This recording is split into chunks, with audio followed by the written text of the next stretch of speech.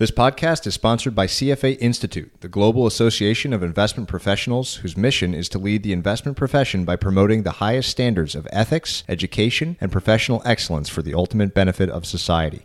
CFA Institute serves a global community of investment professionals working to build an investment industry where investors' interests come first, financial markets function at their best, and economies grow. The Chartered Financial Analyst credential is the most respected and recognized investment management designation in the world. The views expressed in this podcast do not necessarily represent the views of CFA Institute. Hello and welcome, everyone. I'm Patrick O'Shaughnessy, and this is Invest Like the Best. This show is an open-ended exploration of markets, ideas, methods, stories, and of strategies that will help you better invest both your time and your money. You can learn more and stay up to date at investorfieldguide.com. Patrick O'Shaughnessy is a principal and portfolio manager at O'Shaughnessy Asset Management. All opinions expressed by Patrick and podcast guests are solely their own opinions and do not reflect the opinion of O'Shaughnessy Asset Management. This podcast is for informational purposes only and should not be relied upon as a basis for investment decisions. Clients of O'Shaughnessy Asset Management may maintain positions in the securities discussed in this podcast. My guest today is Michael Mauboussin, who is the head of global financial strategies at Credit Suisse and on my short list of must-read writers on all things investing. If you just read his entire catalog, Howard Marks's memos, and Buffett's shareholder letters, you'd be sitting pretty. He was also a big reason for the early success of this show, appearing as my second guest and now as my 37th.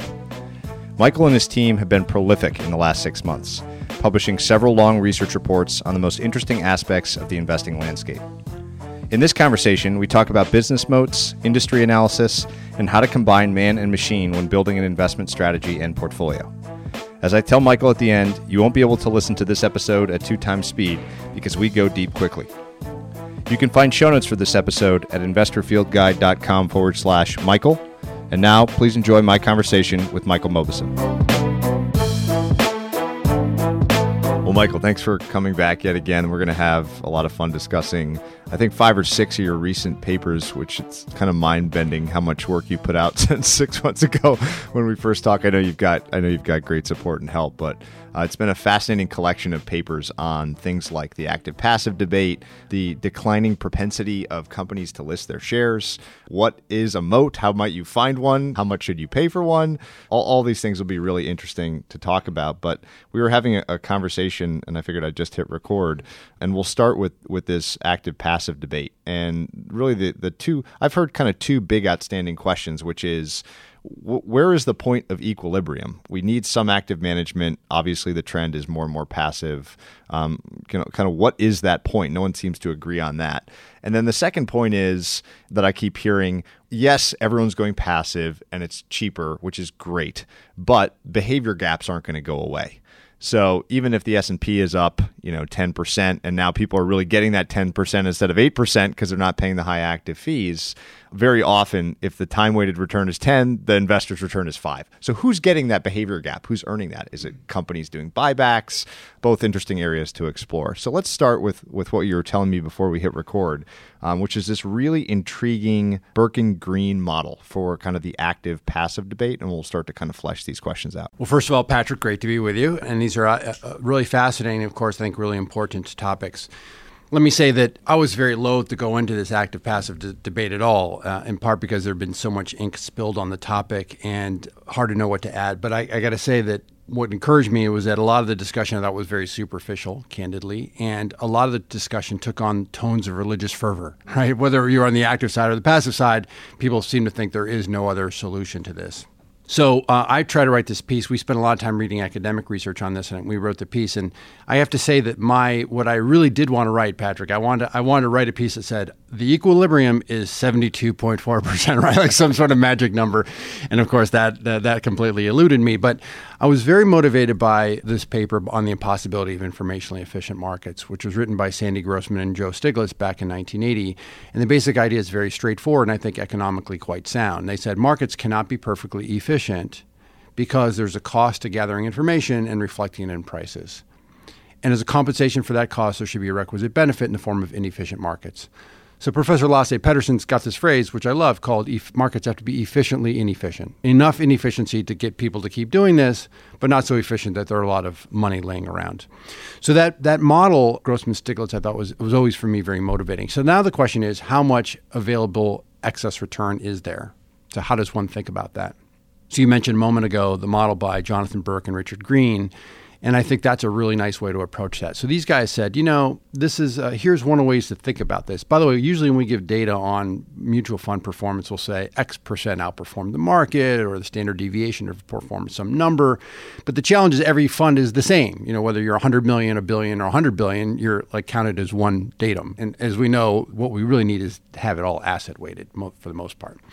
So what these guys said was, here's a way to think about this, is to evaluate fund performance just as you would evaluate firm performance. So if we want to know if a company is earning excess returns, we usually do something called an economic profit calculation, right? We look at return on invested capital, less cost of capital, then we look at that spread times invested capital, right? And if that number is positive, it means they're creating value. If it's negative, they're destroying value. These guys said that's what we should do for funds. So what we're going to do is look at gross returns. So this is pre-fee minus benchmark return. Of course, you can make a risk adjustment in there if that's appropriate, times AUM. And what that ends up being is the amount of value that you can extract from the market. And so as you start to think about this, right, because you could have small spreads, big AUM, big spread, small AUM, and so forth. And they give a really nice example in the paper. They said Peter Lynch, when he's going in the mid-70s for Magellan, he was lighting it up, had monster alpha, but was running a relatively modest amount of money. So actually his extraction from the market was not that big. So he's playing poker at the nickel and dime table. He's cleaning up, but there's not that much money to make. By the end, of course, AUM flows to him, so the fund grows a lot. And so toward the end, he still had positive alpha, but much more modest, but on a much bigger AUM base. So he's actually extracting a lot more dollars from the market. So now he's playing with the big boys, the big boy poker table. He's still winning, not the same magnitude, but the dollar sums are much bigger. So what we've been able to look at is since the mid-1970s is to look at those aggregate economic profit numbers to get a sense, again, how much money is available to make, or to win or to lose. And I think that's a really nice way to start to approach this problem. Now, the simple characterization of active to passive to me is that the amount of available alpha over the last, for sure, 10, 15 years has declined faster than the fees, what people are willing to pay, going back to our Grossman-Stiglitz. So we're in this sort of natural rebalancing phase where the fees are going to come down to get to some sort of equilibrium. So it doesn't go forever, obviously. Not everyone can be passive or ETF owners. But that process has been strongly in place. And I think there are other factors as well, things like the Department of Labor rule, whether or not that it didn't get implemented, obviously in April, but there was a big pull forward effect and so forth. So there are some we'll call that more cyclical factors as well. But yeah, so that's a really interesting framework for thinking about it, and that's sort of how we're going to try to animate that point and see if we can get our arms around it better. In the paper you published, you cited kind of four, even looking back much further than 10 or 15 years, kind of four key drivers of this whole movement, which is regulation. You've touched on DOL as an example, market environment, technology, and sort of the balance between, to use your poker analogy again, like the balance between informed and uninformed sellers. So maybe just kind of flesh out that framework of how those four variables have changed our industry, kind of going back to maybe the 70s. Yeah, no, exactly. So the regulation one's the first one. And, I was encouraged by one of my colleagues to go back. So we actually went back to the 1930s on that. But you can trace a series of regulatory changes over time, some of which these were ostensibly intended and some were not intended, that really encouraged both the move from individuals into mutual funds in some way, shape, or form, and then later on from mutual fund generally to index funds. So that has been a real clear path that has promoted the growth in the industry and in general, and promoted the growth of index funds more recently, more specifically. So that's a big one.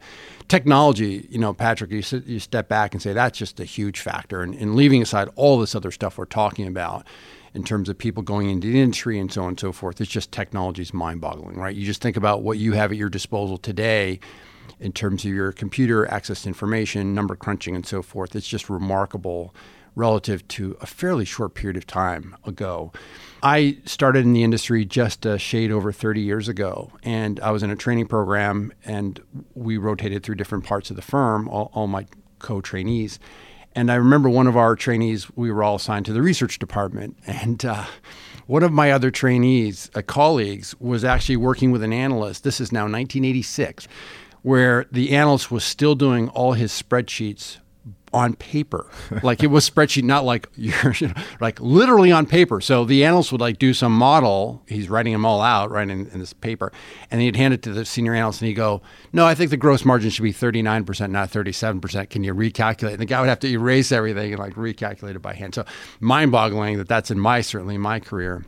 So technology is a really big component. And another way to think about that is if I gave you what's at your fingertips today, put you back in the 1960s or 70s, you could run circles around your competition, right? Because you'd just be so much better equipped. Market environment's also super interesting, and this is you mentioned going back to the 70s. But if you're a historian of the markets, it's really interesting to see how people do change their behaviors given the conditions. And the thing we talked about was in the 1970s. You go back to 72, we'd come off a very good period for the stock market. The money market funds world didn't exist. And in the subsequent from called 72 to 1980, a very difficult equity market certainly for large capitalization stocks. And basically the equity mutual funds lost AUM. The market I think was up a tad, but they lost AUM. Money markets went from a flat standstill to something like $75 billion. So there's history demonstrating that when market returns are weak, investors seek low-cost alternatives. So that's probably an undertone, certainly in the wake, certainly of the financial crisis.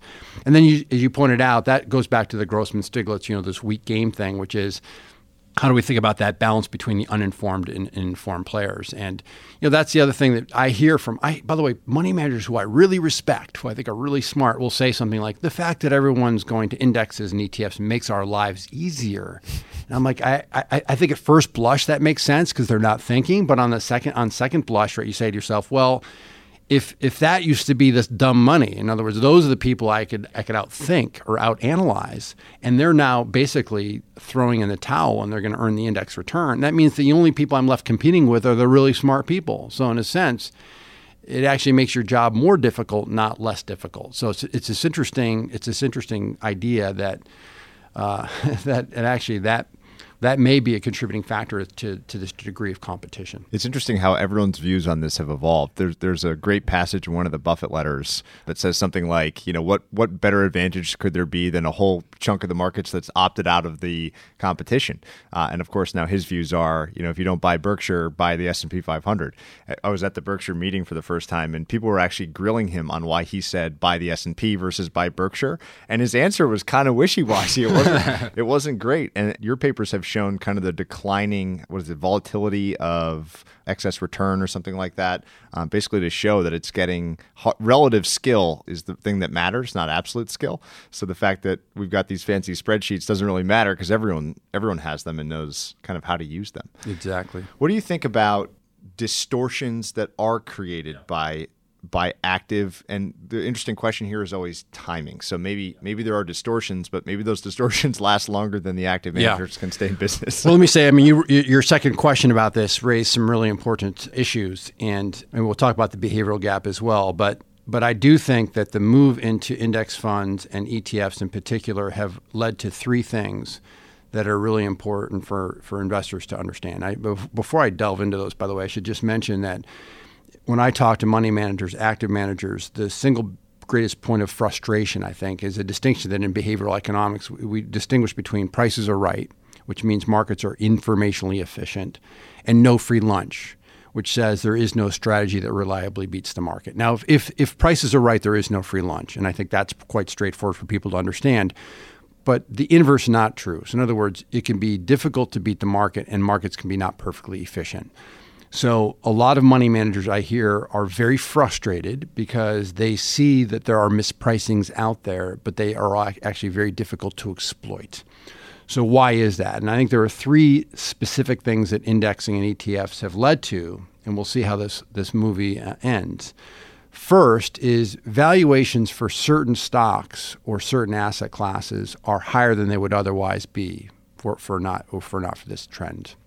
And as a parallel, I would go back. There's a really nice paper by Gompers and Metric documenting the rise of large cap stocks in the 80s and 90s. right? So it turns out the literature started, late 70s, early 80s, that small caps outperform large caps. So that's been known since at least that time. But if you had bought into that, right, in say 1980 and gone long, short, small cap stocks, you would have been wandering around the desert for 2 decades, right? I mean, essentially. And so what these guys showed was that money flows because of it goes back to our regulations, monies were flowing into large mutual fund families, which themselves had an incentive to buy large capitalization stocks, which themselves drove them up. And we went from very cheap large cap stocks in the early 80s to very dear, obviously at the peak of the 2000, right? So valuation higher than it would otherwise be. I think that's true. Second is intra-sector correlations are going up, and that's really challenging. So now that just means that groups move together. And so you're now working at a hedge fund and you're a really smart guy and you're following the restaurant sector, and you go long the cheap one and you go short the dear one, and you love your positioning, and investors decide we like restaurants. And what do? Is they buy the restaurant ETF and they all go up. And there's no discrimination between cheap and dear, or they say we don't like restaurants and they all go down. Likewise, no discrimination. So I think that this, as an active manager, what you really need is that dispersion, and that dispersion has been tamped down, which really makes their job more difficult. And the third thing I'll say, which is what we've been spending a lot of time on recently, nothing's imminent on this, but is on liquidity. And, just as a very simple picture, when you think about liquidity, and liquidity is just this idea of taking cash and translating into an asset, or an asset into a cash with minimal price effect and fairly cheaply. So you think about a simple scenario, there are liquidity demanders, there are liquidity suppliers, and there are market makers, because there's a temporal difference between when we might want demand and supply. And you say, let's write who those characters were 15 years ago. And this, let's say, pre-decimalization, who were the suppliers, demanders, and market makers, and then look at it today. And I think that the picture is really quite radically different. Historically, by the way, liquidity suppliers were active managers. If you look at simply the mutual fund industry, because of outflows and performance, all things being equal in the last decade, there's $3 trillion less in active management than there would have otherwise been had they just been able to keep up with the market and not lose AUM. The liquidity demanders, like you mentioned, the behavioral gap, there will be a day when people who have piled in index funds, and especially the ETFs, are going to freak out. They're going to freak out. It's going to be some geopolitical thing. It's going to be some sort of economic dislocation, or it could just be something endogenous. And they're going to want to sell. So our traditional source of demand have been hamstrung, or the liquidity providers. And then let's talk about market makers, because it used to be some person on the New York Stock Exchange trading in eighths who had a responsibility to keep an orderly market. Now we see high-frequency trading, right, which is predominantly the source of liquidity, which is absolutely fantastic in normal environments. What we really don't know is how those things are going to show up in difficult environments. And I was just reading Andrew Lowe's new book, which we could talk about, which I would recommend. And Lowe has got this really, and he wrote a paper about this, but a really interesting analysis of August 2007, which is this quant meltdown. And he basically said it turned out that a few of these HFT, high-frequency trading firms, lost money, which is very rare. And so the next day they just didn't show up. And so what happens if something anomalous, what happens to our market-making mechanism? So to me, these are the distortions that have been introduced in up markets, and things are going okay. You actually don't see really much evidence of this stuff, or it doesn't get you worried. But if we get some sort of a drawdown or some sort of concerns, I think these things are going to surface, and that'll be interesting. And it'll be an opportunity, of course. It'll be a challenge for a lot of people, but an opportunity for others. I was really interested by the section on names that get into the S&P 500 and how pretty much instantly their price to books tend to go up, their price to earnings tend to go up relative to similar sized companies that are not S&P 500 constituents, or normalized for some variables like that. And you see this kind of everywhere, that kind of whether or not a stock is in a certain set of indexes or ETFs may have more and more of a role of its return. Now, the problem is, again, that can go on a long time. So even if there's a massive distortion, active managers need to keep the lights on, and they could be insolvent before they're right. So that seems to be, when I hear all the same frustrations you do from my colleagues, it's like everything looks so, there's so many things that look odd, massive opportunities in certain places that just don't seem to be being rewarded, and tons of, you probably talk to more than I do, really smart hedge funds, long-only managers that are just basically throwing up their arms and saying, just isn't working like it used to, and I'm out of the business. So one other thing, Patrick, I want to come back to is this behavioral gap, because Yep. you mentioned that, and that's super interesting. And I guess two thoughts on that. The first thought is, just to be sure we're all on the exact same page. So behavioral gap, this is work done originally I saw by Ilya Ditchev at Emory University, calculating the difference between basically buy and hold strategy, time-weighted returns for a fund, and dollar-weighted returns, which is essentially an IRR calculations that takes into consideration flows, right? So people, if you buy high and sell low, that's going to be bad. And if you buy low and sell high, that's going to be good. And so Ditchev actually did a study around the world, about 19 different countries, and he found that on average that behavioral gap was 120 basis points per annum. You think about that, that's like a gargantuan number. It's an enormous amount of money. Back to the raw It's a dollar terms. a lot of money, raw dollar terms, exactly. So I guess a couple points I would make. Number one is that it's interesting that through 2015, and the 2016 numbers are likely to be a little bit different, but the 2015 numbers, we saw that the average index fee was 20 basis points across all the products, and the average active fee was 80 basis points. So you have your index return, the average index fund's earning 20 basis points less. The average active manager is earning 80 basis points less. So there's a 60 basis point differential between active and passive. And that's what people dwell on. That makes a lot of sense. But what we're saying here is we have to layer in another 120 basis points for the behavioral gap. So saying that differently, the behavioral gap is twice as important as the fee differential between active and passive. So while, of course, we should be fee sensitive, we should be thoughtful about all that stuff, by the same token, is actually behaving well is going to save you a lot more money than that fee differential. So that's the first point to make.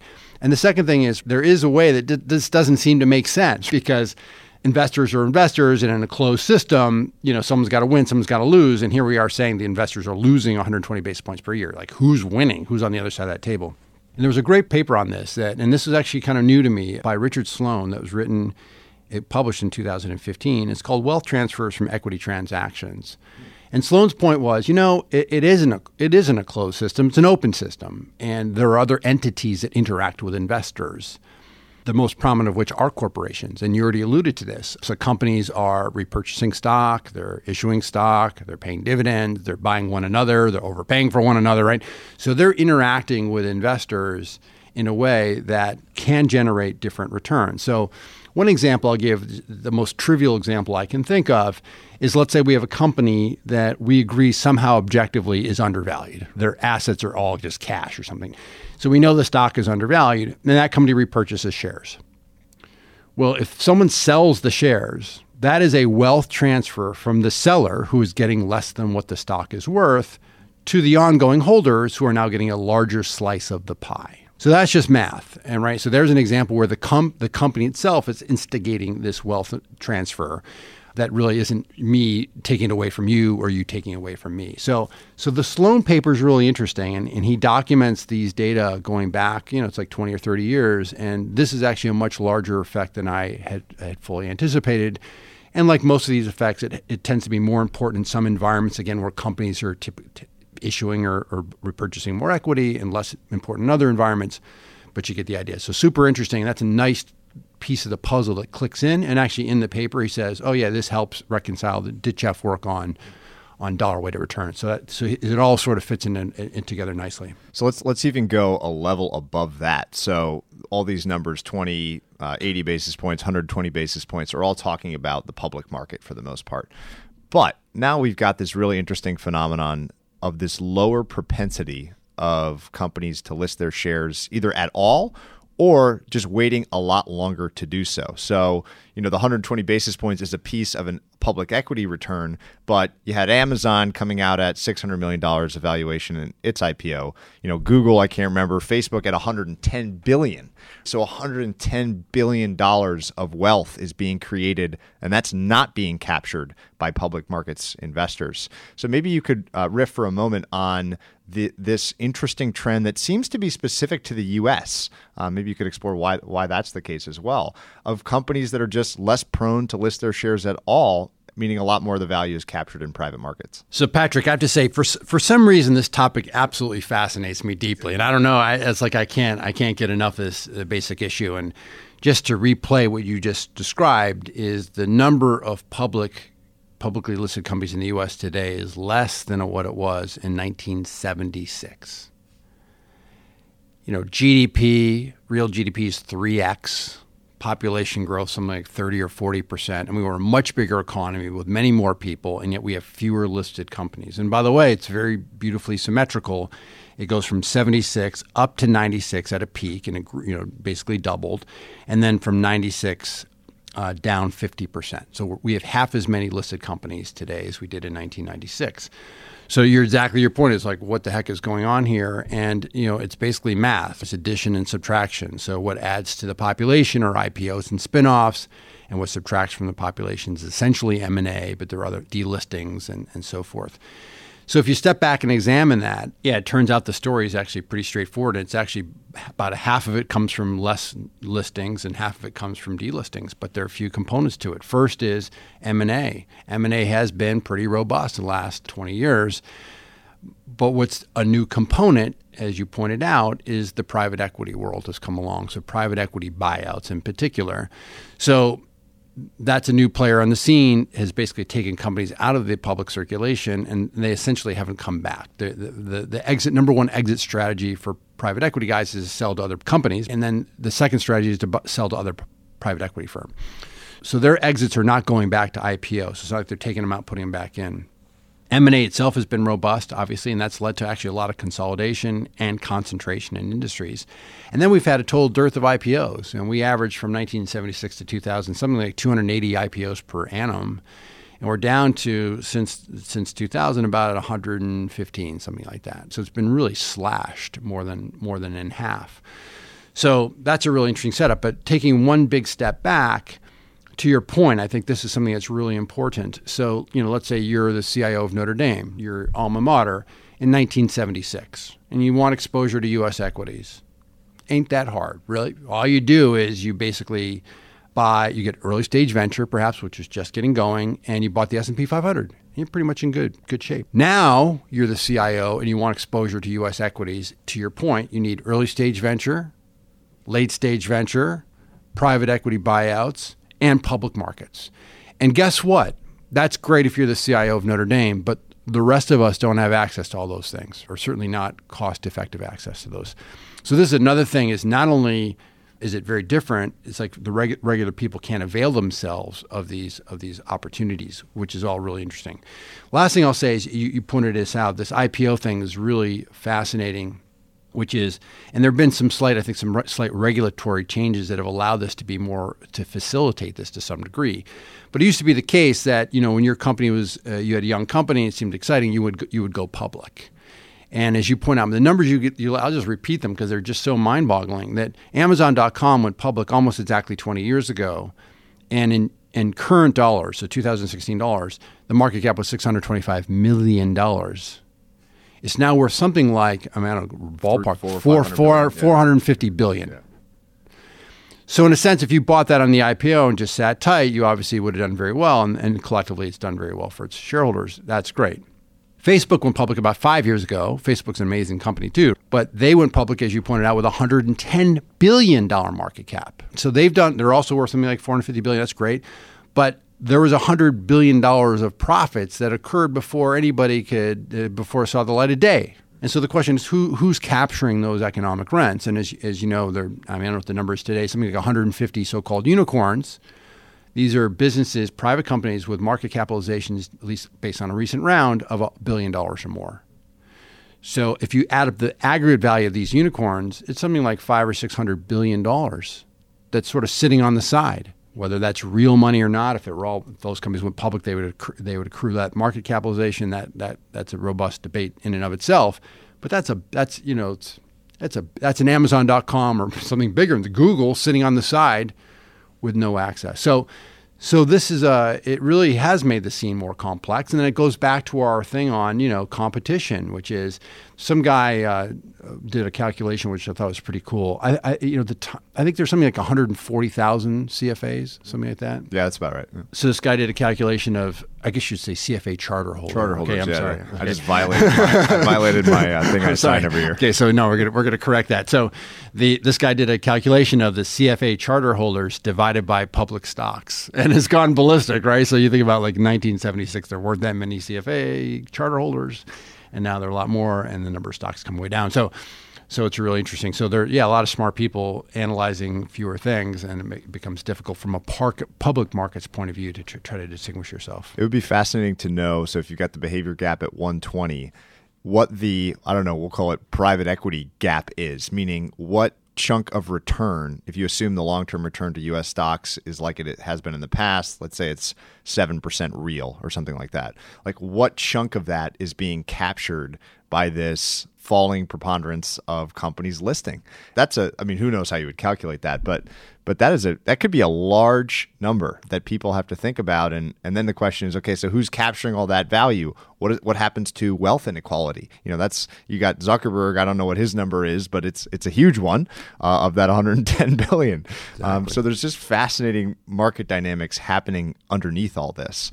How could this change? So your friend Bill Gurley has a great quote I always love using, especially when talking about private markets, which is something like, you haven't accomplished anything until you're liquid, and for the obvious reason. And he's a big proponent of more companies going public. I think literally just yesterday, or maybe it was even this morning, Fred Wilson at Union Square Ventures wrote a piece about kind of an ode to going public, and thinks that a lot more companies should go public because when you're public, it imposes transparency, accountability. It makes companies better. That if you're going to lose your biggest customer or have a management problem, it's very public. So it imposes sort of a discipline on companies, which is a good thing. So if there's these positives to being public, what are the negatives that are holding companies back? Why isn't Uber public, for example?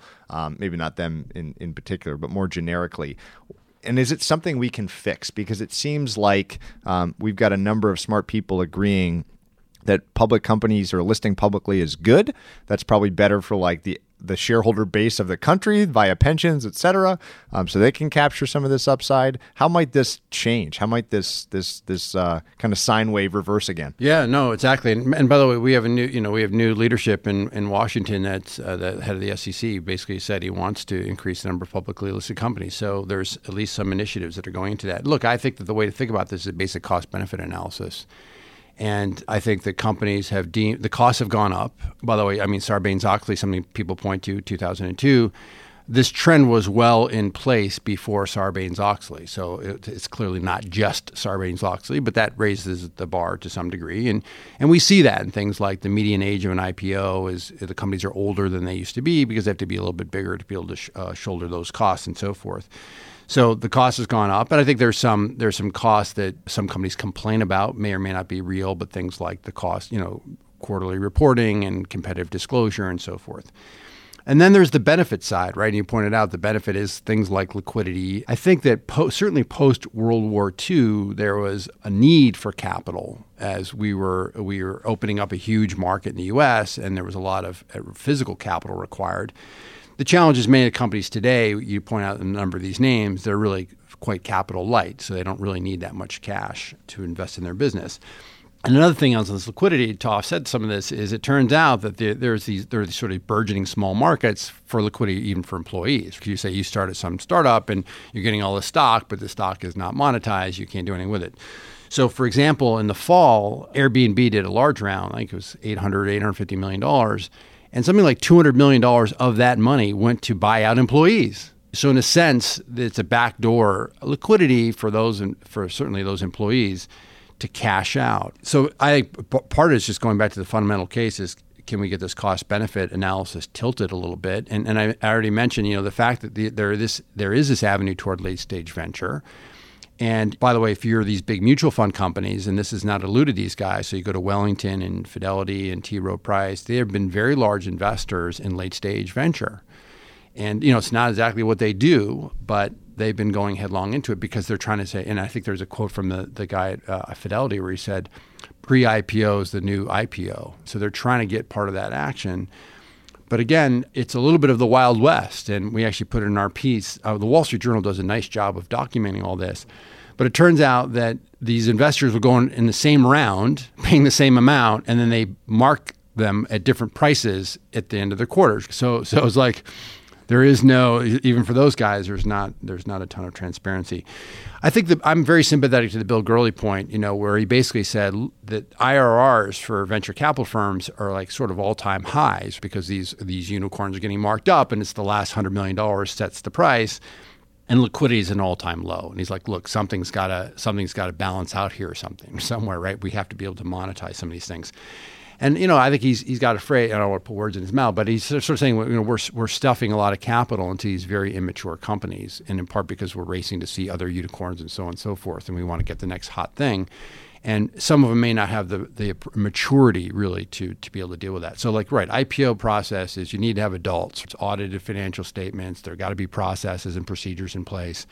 And there's a discipline that's get instilled as a consequence of that probably is a good thing. Now, the flip side is, and I don't know if Snap is an example of this, but the flip side is a lot of these companies are carrying or sporting valuations that if they're put up against the test of market forces may not hold up. So I think that's probably something that's also in the back of people's minds is we can live the dream of our valuation without having to really test it specifically in the sort of spotlight of the capital markets. Speaking of the journal, they via CalPERS put out some fascinating data about gross and net returns. And sure enough, the returns, both gross and net to, let's say, private equity buyout funds have been really, really good. A number of people I've had on the podcast have talked about how private equity is in its heyday, that it's experiencing a massive growth in AUM because of all these things we're talking about. But what I found amazing is in the world of 10 basis point Vanguard ETFs, the total piece of the pie, that is fees taken by the private equities from CalPERS returns, was almost 40%. Meaning, they got an 11% net return, which was better than pretty much everything else in their portfolio. So great.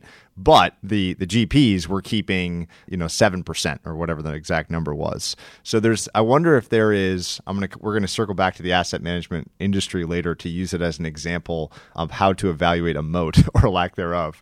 But I find it interesting to think about a way in which mainstream investors might get access, sort of like a vanguard of private equity or a vanguard of venture capital, which may be oxymoronic, but I do think that we might see attempts to dig into those earlier parts of the market and do it at cheaper prices in the future. What do you think? Right. I agree with that. I think that there's some important things about private equity to bear in mind. I mean, first of all, to some degree, the private equity firms have some latitude over the timing of what they're doing, right? So they're going to buy, obviously, when they think it's somewhat advantageous.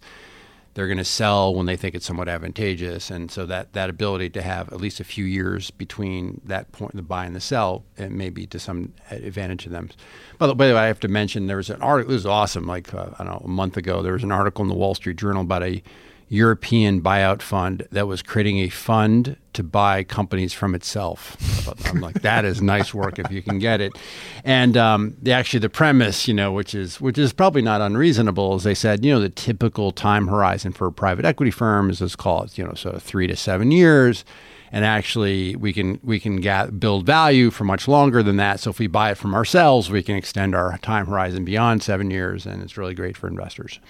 So that's the first thing. And the second thing is, and this goes back to our discussion a bit on liquidity, is that it's important for investors always to understand and I learned this from Peter Bernstein many years ago, is that there tends to be a trade-off between control and liquidity, which is to say, if you want lots of liquidity, you should realize you're not going to have a lot of control. And if you want a lot of control, you should realize you're not going to get a lot of liquidity. And so, on the one extreme, one extreme might be a private company where there is no liquidity, but you might be, it might be your company, right? So you have all the control, no liquidity or very limited liquidity. And you would think the complete opposite is public markets where you buy and sell a day trader or whatever it is, right? No control, lots of liquidity. Private equity is obviously somewhere between those two extremes. And so that's the thing to think about is, and it goes even back to our endowments. The endowments obviously are now moving, I think, have been moving steadily into less liquid assets, recognition or at least belief that there's some sort of liquidity premium. But that requires that you don't demand liquidity, when you snap your fingers. And that's this trade-off that I think people have to be careful about. So the component for private equity is that control component. And they are in control of these assets. And if something goes wrong, there's something they can typically do, whether it's changing management or changing strategies or whatever it is. So this is this sort of fundamental tension, right? Is you and I as individual investors really would love to have liquidity. We see those private equity guys, like you said, doing really, really well. We'd like to participate in that. And yet, if we do that, we're going to give up something, which is typically liquidity. Maybe this feeds back into the whole propensity to list, but you find interesting mismatches even in that paradigm of control and liquidity, where Snap, for example, you brought up Snap before. So there's liquidity, but now complete control, Exactly. Like even more complete control by Evan Spiegel, who basically doesn't matter how much he owns of the company. The public was perfectly fine buying shares and saying we're never going to be able to vote you out of here. And you see more and more of these like dual share classes where the founders or the CEOs have control despite a minority interest in the company. And wow, is this like an interesting dynamic for how some of these things might play out? Yeah, and I think that these dual class. There are some instances where there could be some justification, certainly in media. For example, just to make sure there's some objectivity in what they did. But yeah, these more recent examples. I mean, I think Google probably opened up that door to some degree, and Snap came flying through it. You'd like to have the shareholders at least have some rights in case something goes wrong. So yeah, people are there. It's an open market. So if you don't want to participate, you don't participate. But I would just say that in terms of hygiene for governance, that's not that's not best practices. So we've talked almost exclusively about very meta level stuff and frameworks, but most of us got interested in this because we liked looking at businesses and buying and selling securities. And there's still a number of people out there that want to productively analyze securities. And two of your 6 or so recent papers really caught my attention. The first one is the base rate book, and the second one is an updated, really seemed brand new to me, paper on Moats. And so I thought we'd spend some time on the kind of key ideas in those two papers, because I found the combination of those two to be really an amazing toolkit, if you will, for how analysts might think about evaluating a company, an industry, an investment opportunity, and so forth. So we'll start with the base rate book. Maybe you could begin by explaining just exactly what a base rate is, and then we'll talk about kind of the framework, the combination of the inside view, outside view that you develop in that paper for how to effectively make predictions or forecasts about the future, which we know are difficult. Yeah, Patrick. I mean, I also am super excited about this, and sometimes I reflect back on what do I wish I knew as a younger me, or what would I tell my younger me. And I think that some of these ideas around the base rates would be some of the first things I would say. The other thing I would just tell you that, like you said, we're flying at 30,000 feet, but I still have this, romantic view of myself as an analyst. So I was an analyst for many years, and I still think of myself as an analyst, even though I'm not really sure I do much of that anymore. But I think the inside-outside view, the base rate stuff, is really a very, very powerful set of mental models. So yeah, to your point, let's delve into what that is exactly. So I think the idea of the inside-outside view is most widely associated with Danny Kahneman. The basic idea is as follows. If I present a problem to you, and it could be anything. It could be how long will it take and how much will it cost to remodel your kitchen. It could be when will you hand your term paper in if you're a college student. But more importantly, how is this stock going to do? The classic way to analyze it is to gather lots of information, combine it with your own experience and input, and then project into the future. So if I say to you, hey, how's XYZ company going to do? You're going to read a lot about it. You maybe read some other people's views, and then you're going to build a model. And that model is going to reflect all those things you've gathered. It's going to reflect your own experience and your own biases, and then you're going to go, and project into the future. The outside view, which is equivalent to a base rate. So the outside view would say, what happened when other people were in this situation before? So it's a very unnatural way to think, by the way, for two very specific reasons. First is you have to leave aside all this cherished information you've gathered. You've worked hard on this. You've built this model. You've been very thoughtful in it, and so on and so forth. You're going to be loath to set that aside.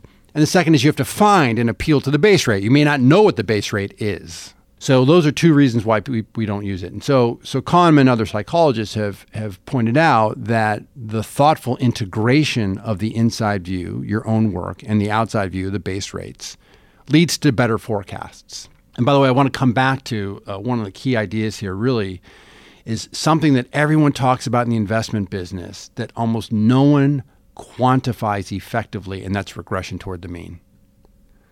So regression is a very subtle and tricky concept. I think most people think they understand it. Most people don't. And if you understand this inside-outside view, it actually gives you among the best sets of tools for thinking about not only the fact that regression happens, but the rate at which it happens. That's super important. So when I was on the buy side, we were doing all this modeling and so forth. And before I tell you, I should probably give you one example of the inside-outside view. So about March or something like that, there was a cover story of The Economist on Amazon.com. And Amazon's an awesome company, and I'm a shareholder, I should tell you, and I use the product, I love it, it's great, so forth. So in this article, it says that an analyst at a particular brokerage firm says, we think that they will grow their revenues 15% through the year 2025. Now, to give you some context, Amazon did their sales in 2015 were $107 billion. In 2016 were $136 billion. So 15%. So we backed up and said, we'll start with the 2015 base, $107 billion, and we're going to say 15% for 10 years to 2025. So they're already ahead of plan, right? So the first thing I would say is that how did that analyst come up with that 15% growth? And I suspect if you looked at his model, and I'm sure he's got a great model, it would be incredibly compelling. You'd say, oh, U.S. retail's this big and e-commerce is this and Amazon shares that and they're going to do, and he could walk you through that and you'd be very convinced. Oh, international, it's even bigger and here's what's going on, e-commerce, so on and so forth, just getting going. Very compelling. AWS, dominant, cloud business, so on and so forth, right? You go through those steps and you'd be like, I'm on that. I believe it. That's the inside view. The outside view would say, well, if you examine every company adjusted for inflation since 1950, top 1,000 companies in the world that started with $100 billion of revenues and asked how many of them grew 15% or more for 10 years. Now, it turns out because that's such a small group, right? There are only 313 companies in that sample. It's not nothing, but 300. Turns out exactly 0 of them have grown 15% or more.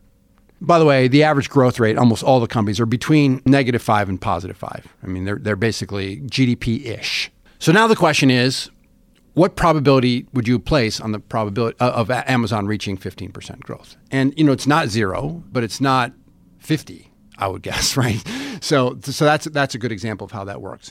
So I would just say when I was on the buy side, I was always, I knew these ideas and they're very powerful. I just never had access to the data. So when I rejoined Credit Suisse, we stepped back and said, all right, I put on my whiteboard like base rate book. This is sort of, I aspire to do this. And we happen to have incredible resources with our Holt database where these guys have incredible data, including dead companies back to 1950. It's all adjusted for inflation, really nice work. So we have been methodically going through measures of corporate performance, including sales growth, which is where the Amazon numbers come from. We did gross profitability, leveraging work by Robert Novi-Marx and others. We did operating leverage, which drives me crazy because operating leverage is what usually analysts screw up. So how do you understand that? We did operating margins and we did return on capital patterns and earnings growth. I think I got 6. And so we documented basically the sweep of corporate history. What's also interesting about each of those measures is that we can do these correlation work that allows us to understand the rate of regression toward the mean. So some of these things, for example, earnings growth rates have very strong regression. So no matter what your forecast is, you should be aware of the base rate and regress your number toward the mean a lot. Other things actually don't regress very much at all. It turns out operating margins have very low regression, interestingly. So it's all quantitative, and you can look at this. And so to me, it's just this incredible contribution to how you think about modeling a business. And to your point, and I'm constraining this discussion to basically income statement and some balance sheet return on numbers, but you can now open up your mind on this and you can see these things everywhere, right? So M&A, how do I think about M&A? Well, there are great base rates, and we know the sweep of all M&A deals, but then you can start to say, well, what if it's a small premium versus large premium, a cash deal versus a stock deal, and a near-in acquisition versus a different industry acquisition? You start to cut the data in different ways, incredibly informative. And again, most people just don't do it. They blow it off, which is really interesting. Professor Demoter at NYU has a new book called Narrative and Numbers. And I kind of think about narrative as being the inside view and numbers as being the outside view. And what I think is interesting here, and we've talked a bit about this offline, is this emerging idea of man plus machine, which I almost think about as the same thing as inside plus outside. So the inside being sort of domain expertise, the model that the analyst built on Amazon is the example, and the outside view being sort of whatever you want to call it, big data, analytics, basically building base rates, right, of what to expect from a class, not from just an individual example. So let's talk about how you could actually plug those two things together. There's literally a simple formula to kind of tell you the general idea. Maybe you could describe that formula, and we could get into this idea of what a shrinkage factor is, so that people that are interested in this idea, especially analysts, might start to combine. It's not just one or the other. I think that what we're finding in all sorts of fields, be it free chess or any sort of analytics, is that the combination of inside and outside might be better than either or. I love this nerding out. This is awesome. So the formula is obviously, it's called true score theory, but the formula would be something like making a forecast. So basically your forecast would equal the average of what you're looking at. And we should probably make, let's see if we can get a concrete example, batting average for baseball players. So you can look at the batting average of all the baseball players plus a shrinkage factor, so little c, and we'll leave that aside for just a second. And little c is multiplied times your recent batting average minus the average of all the players. So you might be way above average, way below average, right? It's the difference of your performance relative to everybody else. So the shrinkage factor is sort of the key idea here, and that takes a value between 0 and 1. So a shrinkage factor of 0 means that even if you've got great performance or horrible performance, I basically throw it out the window. And my best estimate of your next outcome is just a measure of the average. So low shrinkage factors means it's a lot of luck, and your exceptional performance, good or bad, basically throw out the window. And you might think about things like, rolling dice or lotteries and those kinds of things. If the shrinkage factor is 1, that means I preserve your extraordinary performance, and we expect that to persist, to perpetuate. So what we can do is, using some basic simple statistics, these simple correlations, is we can start to actually plot the shrinkage factors for various things. And so just to give you some sense on this, I'll give you sort of 3 little datum on this. One is the shrinkage factor for returns on capital for consumer staple companies. So, you're looking at Procter & Gamble and Unilever and Kellogg's and all these great businesses.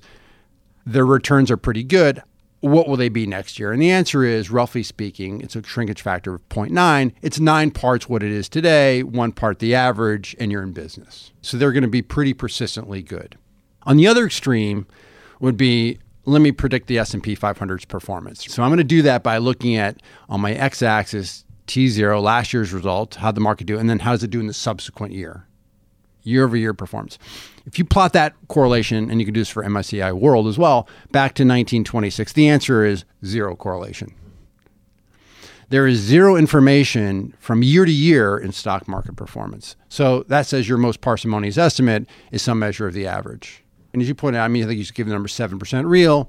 That's probably not a crazy number. Maybe 6 to 7 real probably is what I would say. And maybe it's a ooch lower than that today because of interest rates, but basically that's the ballpark. And there is no better estimate. Now, if you go out 3 to 5 year numbers and you roll those out, you get a little bit more signal. But for the most part, 1 year number is basically noise. So I just want to make sure I want to use the baseball example again, just to make sure that I'm thinking about this the right way, and then we'll move to a company. So let's say we've got modern day Ted Williams or something batting 400. The league average is 250 or something like that. So he's got a 150 point premium. The idea would be that if you've got that historical view, or maybe you even have an estimate for that 400 that you think it's going to be, that if you're trying to say, okay, what's he going to do next year, we basically look historically at how has Ted Williams' kind of performance related to his future performance, how persistent has it been? If it's completely persistent, you get a 1, meaning you can expect he's going to do basically the same again next year. If he's had some variability and it's 0.5, he's still your forecast would still be that he's going to be better than 250, but it's going to revert towards the mean. So shrinkage is basically a measure of how quickly does something revert towards the mean. Precisely. And, it wouldn't be just Williams versus himself. It'd be all baseball players versus themselves. So you can do this, you can get much larger sample sizes, and you can examine the rate of regression toward the mean. That's exactly right. So the first thing that everyone should be, just to state the obvious to some degree, if anytime the correlation between a measurement A and measurement B is less than 1.0, you have regression toward the mean. That's just math. Okay. And by the way, in almost everything in life, that's going to be the case. So the shrinkage factor tells you the rate at which it happens. That's exactly right. That's the key insight. It's not that it happens, because almost everybody knows that it does happen. The question is, at what rate does it happen? And again, different, even things like return on capital. I mentioned the consumer staples companies, but it obviously is different regression rates for different industries, which makes intuitive sense. So the consumer staple guys are going to regress a lot slower, lesser rate than, say, energy or technology, where there's more competition and so forth. So understanding those differences, and then this cycles back to your model. So again, you're doing your bottom-up thing. You want to make sure that you're informing yourself, understanding these basic economic drivers that have been around for a long time. And again, we're doing these things with very large sample sets. These are pretty robust. And going back to our Amazon example, could they grow 15% or more? Of course. It doesn't mean that they're not going to do that.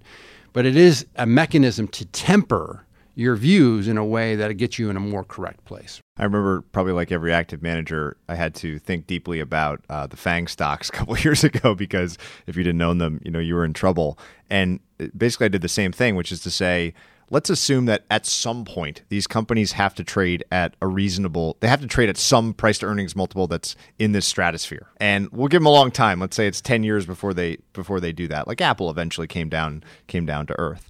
And then let's say, okay, what do they have to grow their earnings by to reach a 35 PE or something, assuming their market price grows kind of with the overall markets. And then you go look at the base rate, and it was like 0.2% of companies ever, even including micro caps and small caps, had grown earnings at the rate they would need to justify even a high PE 10 years from now.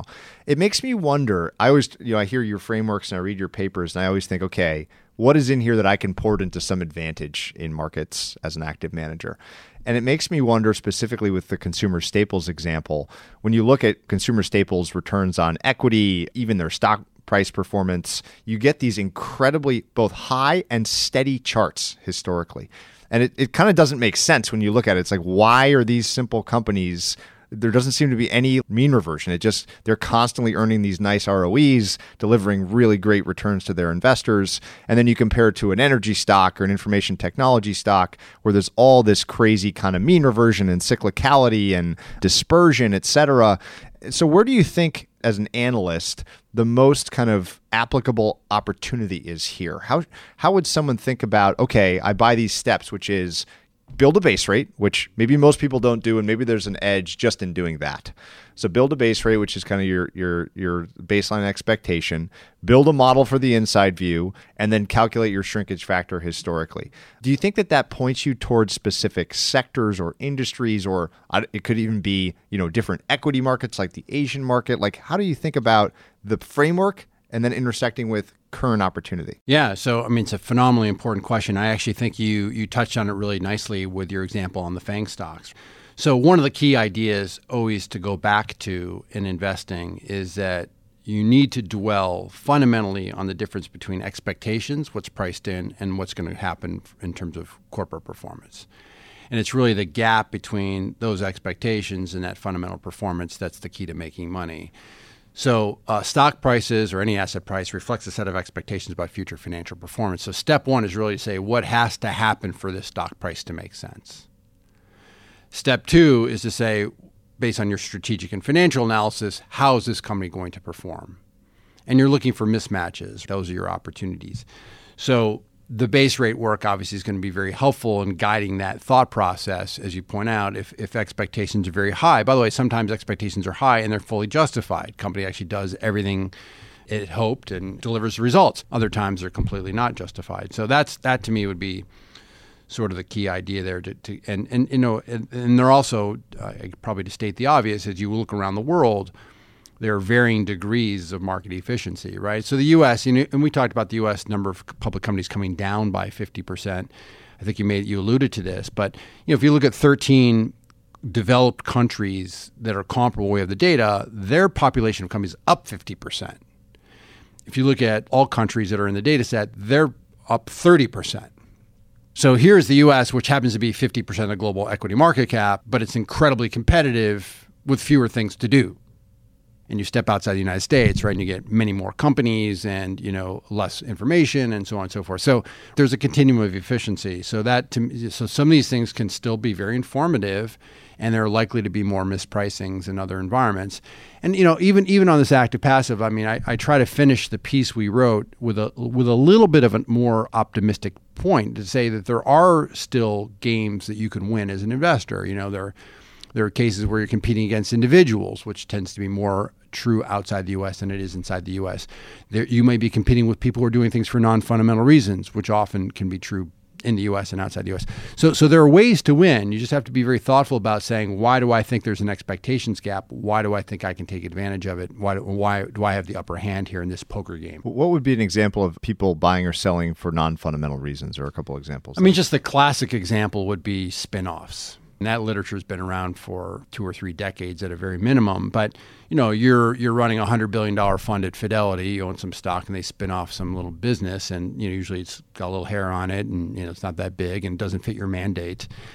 What are you going to do? You're just going to sell it. because it's not going to really affect your life one way or another. It's not going to really affect your portfolio performance. And so there's no fundamental thinking whatsoever. So that would be one. Another one, to get a little bit more extreme, would be things like John Giannakopoulos' work at Yale on the leverage cycle. So this is a movie that's played out many times, and asset prices going up. Housing is the most recent and obviously tremendous large example. Asset prices going up, people tend to lever that. What's important is not just that the interest rate, but also that margin requirements become very lax because everyone thinks they're doing great. And then the asset price rolls over. And not only, of course, now you're getting a margin call, but more importantly, the margin requirements become more stringent. And that accelerates the forced selling, and then you get the downside. So there's an example that you may get a margin call, and you're selling not because you want to, but because you have to meet a margin call.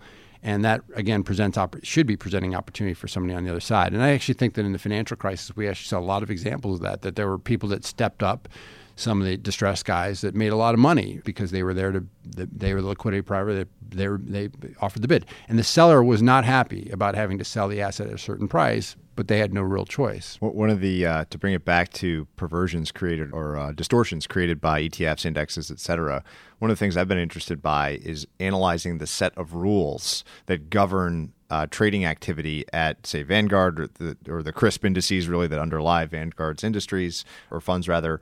And a couple examples, like normally you would roll M&A or corporate activity into quarterly rebalances, but there are certain thresholds past which they become a forced buyer or seller. So you mentioned share buybacks and issuance before. There's actually a 5% threshold past which they need to participate one way or the other without any sort of fundamental work. So you have all of a sudden like forced transactions.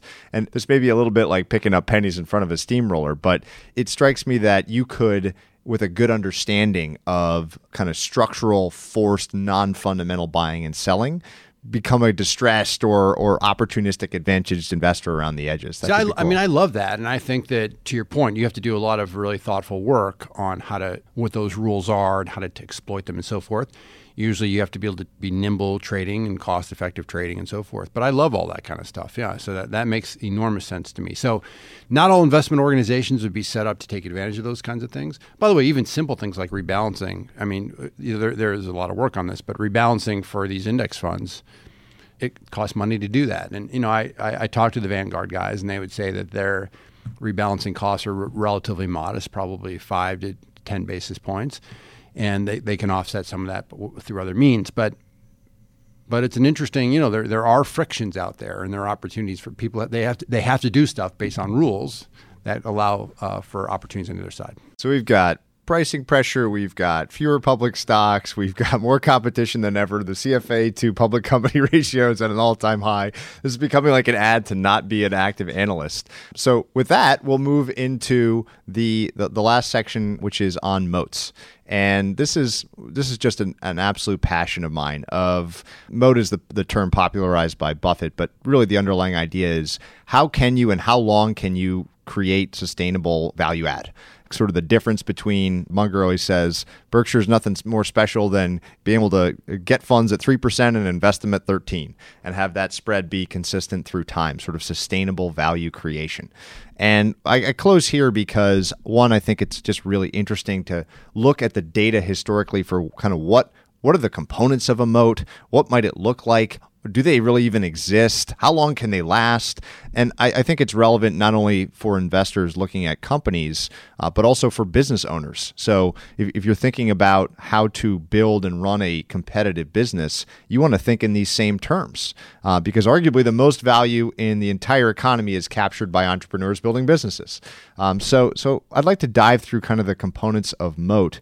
Before we do that, I really want to emphasize how much I think you should go read this paper, because I read the original one, and this one's labeled update, but it's filled with a lot of really new, interesting information, and it's really one of my favorite things that I've read in a while. So maybe you could start by outlining kind of your take on what a moat is, and then we can dive into, however you choose to describe them, the components of what make a moat. So it's, a lot of this, I think, is intimately tied back to the notion of competitive advantage. As a young man, I read the original Michael Porter books. I think very few people actually have read the original Michael Porter books, in part because they're not that easy to read. I did do that as a young man. And interestingly, by the way, Porter I don't know if he ever has defined competitive advantage simply. I don't know if there's a line in a Porter book that says competitive advantage is, fill in the blank.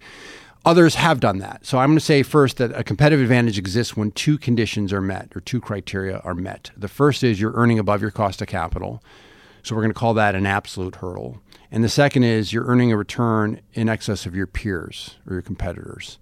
So if you meet those two criteria, you're going to say competitive advantage. So in a sense, what we're talking about with a moat, I think, is a slightly more subtle concept, which is sustainable value creation. So how long do you earn above your cost of capital is basically the idea. Now let's be we can go back to tying this back fundamentally to an valuation before we go on about how we measure the moat. And that is going back to the very famous, probably the most seminal paper on valuation, which is Miller-Modigliani 61. And they've got a lot of cool stuff in that paper. But one of the things they say is the way to think about it, you can think about the value of a business in two pieces. One is the steady state value. So if they just earn their current earnings forever, what would it be worth?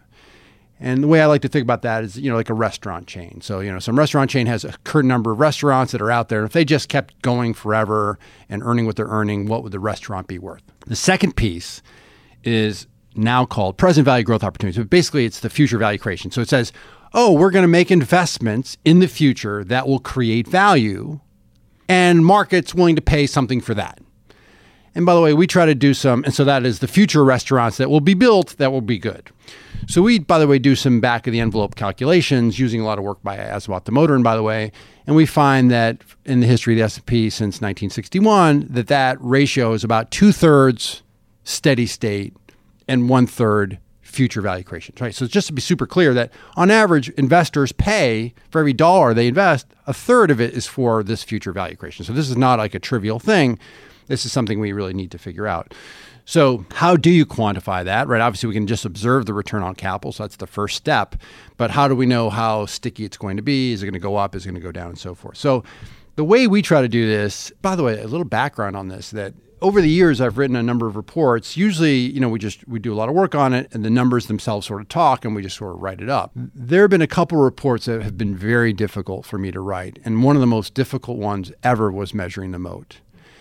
So it was actually, I hope it comes across as quite linear and straightforward way to do it, but it actually was, for me, an incredible challenge to get that together and to get it to make sense and to use it. So that probably speaks more to my limitations than anything else, but that's an important thing to say. So we like to do it in three parts. The first is what I call getting the lay of the land. Second is specifically looking at the industry. And the third is looking at the firm-specific advantage. And what I would say to an analyst is if you've worked on a company and you can't understand, you can't explain where the return on capital is, whether it's going to be sustainably high or low, and what the source of advantage is, right? If you can't explain those things, you go back, right? You don't understand the business.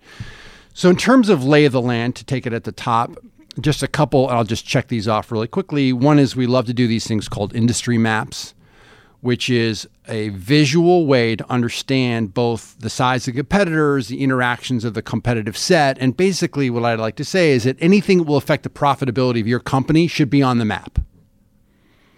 And just putting it together is a great exercise. And by the way, portfolio managers love them because it's a very synoptic view of what's going on.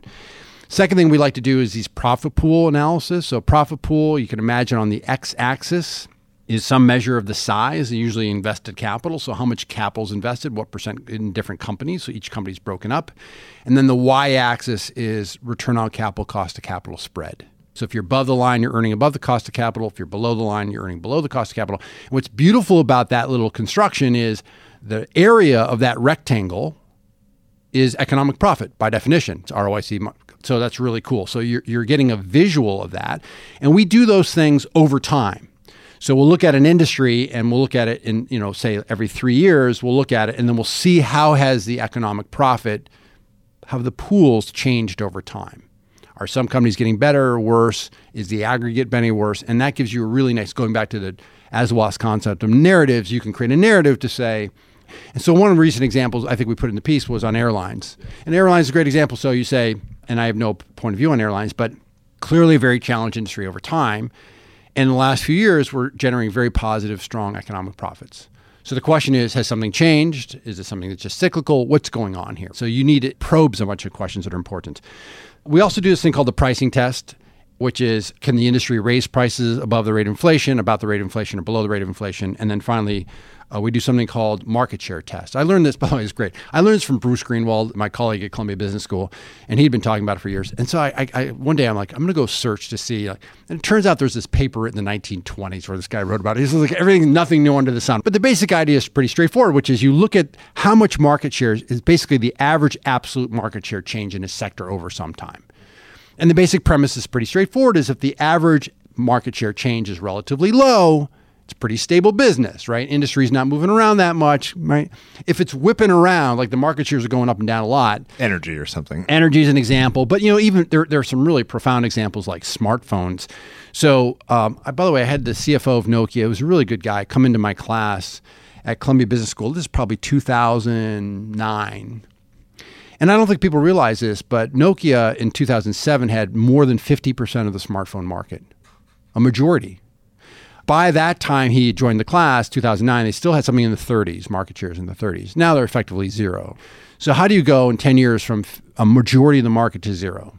Really interesting. So, and by the way, smartphones are interesting, just even Apple, which is a relatively small market share, but incredible percent of the economic profits. Okay, so that's the first section is lay of the land. Then we get into the industry stuff. And industry, I'll go through this very quickly, but industry, we usually do classic Michael Porter 5 forces. What I always say is don't do the Wikipedia version of 5 forces, right? Because that's what most people do. But Porter himself wrote a really nice paper in 2008. It's actually quite dated, but it was a reprise of the 5 forces. And it's just a really nice paper. He brings it up to date and more contemporary examples, but tells you, like, in his experience, how do people screw it up? And so that's really good. And then we also do value chain analysis. And value chain is really important. It's just to slow yourself down and compare exactly what a company is doing versus other companies. And then we do the Christensen work on disruptive innovation. Now, here's one of the key things that I emphasize is that at the end of the day, strategy is ultimately about trade-offs. So if you're talking to a company or examining a company, the question you need answered is, what trade-offs is this company making for its competitive position? And until you get to the trade-off answer, you really haven't figured out the strategy. And by the way, most executives themselves, you say, what is your strategy or what is your competitive advantage? They'll rattle on about, we're reducing our SKUs and our marketing program's great. And so, but they're really not talking about strategy. They're talking about operational effectiveness. To get to strategy, it's really to be about trade-offs. And then the final step is, this specific source of competitive advantage. And I'll just use the generic Michael Porter's. You could say, roughly speaking, there's differentiation. which tends to manifest in high margins, relatively low capital velocity for your high returns on capital. And then there's the low-cost producers, which tends to manifest in lower margins but higher capital velocity. So there's some generic ways to think about that. So here's, and by the way, I should mention in the piece, and we can post it somehow or whatever, but at the end we have a checklist. And I always like to say, as an analyst, even if not every single thing on the checklist applies to the company you're looking at, you should check everything on the checklist. And if you've done that and you've done it, faithfully, you're going to have a pretty good sense of what's going on. And I will just tell you, especially if you're a young analyst, the first couple times you do it, it's going to take you some time. I just warn you, it's going to take you some time, but you're going to get better at it. And as you get more experience, you'll go down the curve a lot faster. So to me, this is great. And the other thing I'll just say that it's interesting as an analyst is that data are coming in all the time.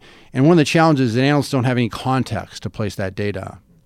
And one of the really powerful things about something like measuring the moat is if you've really done that work and you really understand that work, when data come in, you have a context to place it. And that really is the big payoff. So that's why you should labor doing this work, is because everything then will have much better context rather than you're dealing with all these what appear to be one-offs. So I think this stuff is really, I agree with you. I think this stuff is incredibly interesting. And there's more to do, by the way. And I think ultimately the holy grail is for us to come up with some sort of quantitative score for the moat, besides just the numbers that are the outputs, and tying that back to valuation, right? And I think the markets get these things to some degree. We've been talking about consumer staples. They have higher multiples on average. The market knows that they're better businesses, and we know that energy tend to get low multiples. Why? Because they're very challenged to sustain high returns. Market gets that, certainly generally speaking. But can we do a better job, more systematically about linking these two concepts of competitive advantage and valuation? If you want just a super simple introduction to that idea, and it's two factors, so it's nothing crazy, but Greenblatt's formula, the magic formula, is like the roughest approximation of this idea. So it's return on invested capital, which is from the back to the base rate work. It's something that certainly cash flow return on invested capital has some reversion to the mean, but has some stability. So high current returns on capital tend to persist somewhat, and you could call that like a super simple definition of a moat. And then EBITDA or EBIT to EV, like a simple value measure. And you basically do a two-factor model and say, give me the best moat for the best price, give me that combination, and buy 100 of them or something like that. But a much more nuanced calculation, quantitative, something, it's our grail too.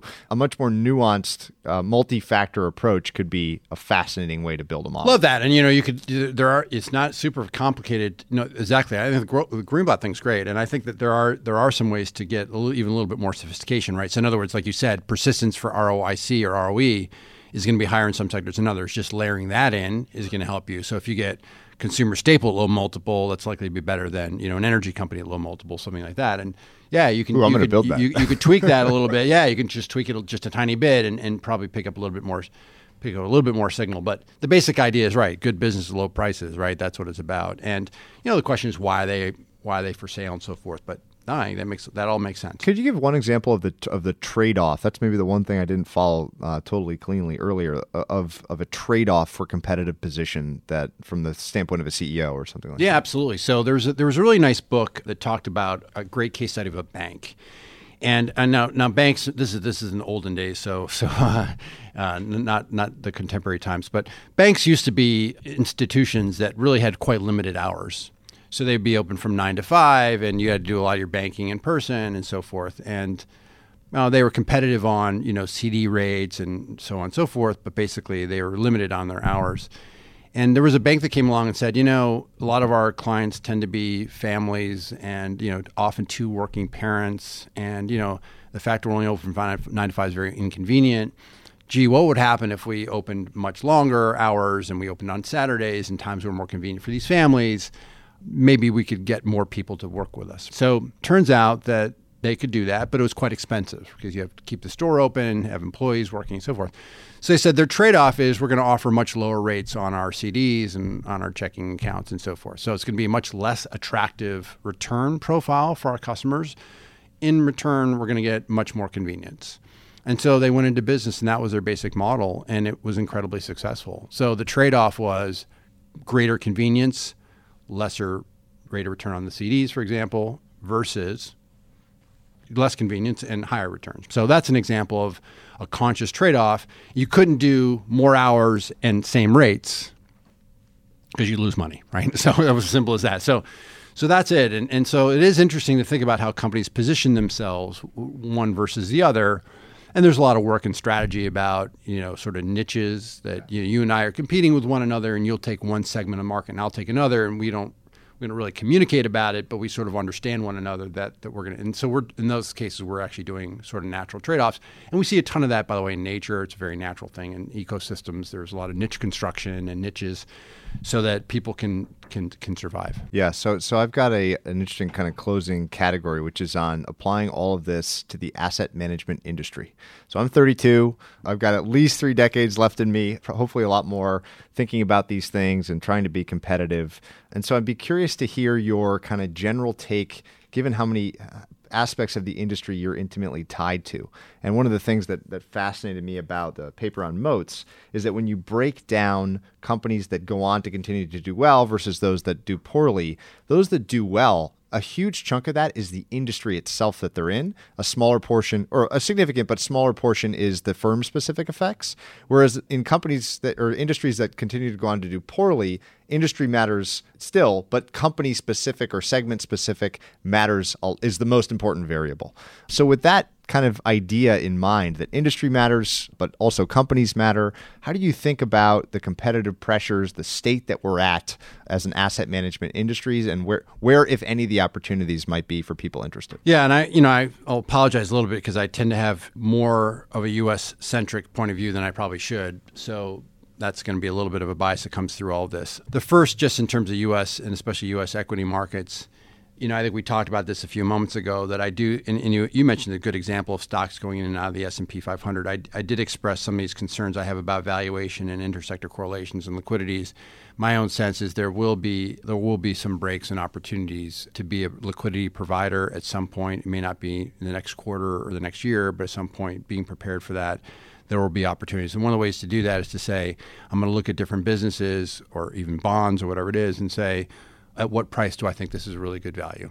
Right? And so just sort of preparing yourself almost like a pre-commitment that at these levels, this is something I'm going to participate in. So there are some opportunities. And by the way, money managers can do that as well as individuals. The second is I do think that we've seen a large move into alternatives, and I think that probably continues to some degree. You mentioned before about the CalPERS experience is how much of the economic rents go to the manager and how much the economic rents go to the client. I think that's an ongoing discussion. But alternatives tend to be a less efficient game. And there are some things that certain asset managers can do or sets of expertise that they have that make it somewhat more unique and a better fit for what they're doing. So again, you're looking for the easier game. You're the smartest player at the table. That is, I think, still does make some sense. The third thing I would just say is that, which we talked about a few moments ago, is that it's a big world out there. And notwithstanding the U.S. is a huge chunk of the global equity market. And if you take U.S., Japan, and parts of Europe, it's a big slug. It's a big world out there. And there tends to be less efficiency in other parts of the world. And so that would be another thread I would put out there is say, might there be other parts of the world that are less efficiently priced? They tend to not be as big, so the scalability issue is potential, but they will grow over time. So that would be the last thing I would say. So often my students will come to me and they'll say, if I want to go into asset management, I have a real passion for it. I certainly don't discourage them from going to the U.S. markets, but by the same token, I say, look, you should examine other parts of the world because there may be more opportunity in parts of Asia or Africa or parts of Europe than there are in the United States. Through the course of this podcast, it's just a big discovery serendipity engine is kind of how I describe it. What I've learned is just how big the world is. So even in the U.S., there's 800,000 companies that are sort of relevant from a size standpoint.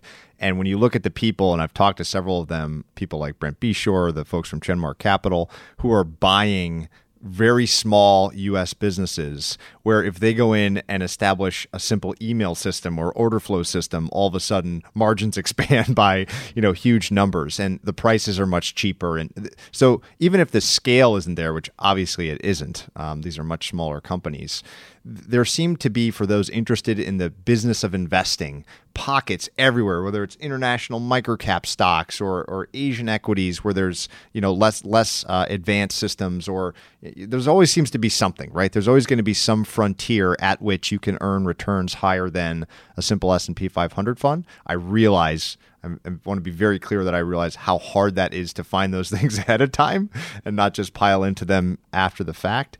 But as I was looking through there's a neat exhibit. It's Exhibit 11 in the thing on competitive moats, and it breaks it down by industry structure. And I was trying to categorize asset management in here. And the two that seem to apply are either mature industry if you're being optimistic, declining industry if you're being a little more pessimistic. And I thought I would just close by reading off, and I got one more question for you, some of the opportunities to focus on in those two categories. So in mature, it's product refinement, investment in service quality, and process innovation. All those still seem very applicable in the asset management space. And then in the declining industry, it's this idea that you just mentioned, niche strategy, divestment strategy potentially, and then harvest strategy. So I was curious what the harvest strategy means. I think harvest just means don't keep plowing money back into a business, let it die a graceful death and collect cash as it comes out the door. And it's an interesting, I was watching, and I don't know if you had a vibe on this, but watching Buffett's discussion about IBM. And, he sort of said it's a mistake and they sold a bunch of stock at a higher level. But presuming that the core business will not grow much or at all, and, they're trying to shift the basic orientation of the company, which is interesting. But here's the interesting sort of hypothetical question. It's a sort of counterfactual, which is, would you just be better off letting the core business melt like an ice cube and just return all the cash to shareholders and buybacks and dividends, not even bother reinvesting? Now, as a CEO, it's not very inspiring to say, I'm going to be overlooking a shrinking business. But in a sense, you're giving the money back to capital markets that can redeploy it and may be able to redeploy it more effectively than you can. So I think that the harvest thing is to say there is no pride, and you should have no pride about just giving money back, managing the business as well as you can, as thoughtfully as you can, but recognizing that 10 years or 20 years from now, it'll be much smaller than it is today. So I'm going to try to start asking people towards the end, especially people I've had on a few times, to describe sort of the resources that they've come across recently that they find fascinating. It doesn't have to be in investing at all. It could be books, movies, documentaries, anything that's really kind of piqued your interest and made you think in the 6 months since we last talked. Well, Patrick, for me, it's going to be books usually, yep, right? And so I'll just mention a couple things that I've read and liked a lot. I was late to this, but I just recently read Cal Newport's book, Deep Work. So good. So good, right? And timely, right? So that's just really this idea that you can gain a competitive advantage in a cognitive world by doing so-called deep work, working on difficult cognitive problems that really require fundamental concentration, and that much of our world has gotten very superficial and so forth. So there's a real advantage to so-called deep work versus shallow work. So I like that a lot. I've read two investment books that I actually liked a lot, and the first is The End of Theory by Rick Bookstaber. So Bookstaber he wrote Demons of Our Own Design, 2007, preceding the financial crisis. Very interesting guy, just by way of background. The End of Theory, actually, the title sort of says it all. He sort of says economic theory and finance theory by extension really doesn't capture the irreducible uncertainty in the world. So he's a big advocate for agent-based models and all the things that agent-based models bring along with them. So it's this idea of opening up your mind, understanding the world are complex systems. Agent-based models might be better ways to think about that.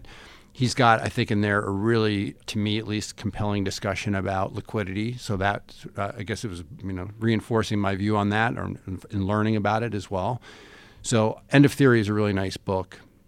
And I just finished this week a book I also really liked was Andrew Lowe's new book called Adaptive Markets. And I would just say, even for young people, it's a great book in the sense that he gives you, by the way, Andrew Lowe is like a legit, he's got street cred as a financial economist, right? And he wrote this sort of seminal paper in the mid-1980s called, that markets are not random walks. And they use some, at the time at least, fairly sophisticated econometric ways to demonstrate that.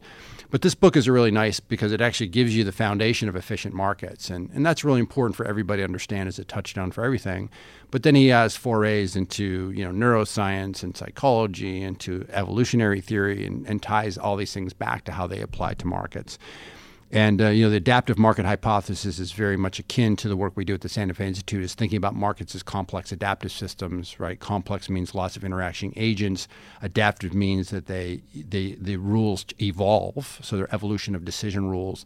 And system being the whole is more complex than the underlying pieces. So that book I thought was really terrific. And we didn't delve into it in great detail, but we mentioned is this man-machine thing. And so the book I'm reading now, I'm only about halfway through, but it's a great one, is Gary Kasparov's new book called Deep Thinking. And this is really Kasparov's thoughts about, first of all, his interaction and sort of the story behind the match against Deep Blue back in 1997, but what's happened in the subsequent 20 years. And, again, very thoughtful guy, and it's got a lot of relevance for thinking about man, machine, how we think about what entity is good at what, and so forth. So those are a few of the things that I've had a lot of fun with just recently, and I would recommend all those things highly. Well, if you write a quarter as much in the next 6 months as you did in the last 6, it'll be a good excuse to have you back again towards the end of the year. So as always, thank you very much. This has been awesome. A good measure of a podcast for me is the fact that people won't be able to listen to this one at 2 times speed. This is a one-timer. So thank you very much. This has been a blast. My pleasure. Thanks, Patrick. Hey everyone, Patrick here again. To find more episodes of Invest Like the Best, go to investorfieldguide.com/podcast. If you're a book lover, you can also sign up for my book club at investorfieldguide.com/book club. After you sign up, you'll receive a full investor curriculum right away, and then 3 to 4 suggestions of new books every month.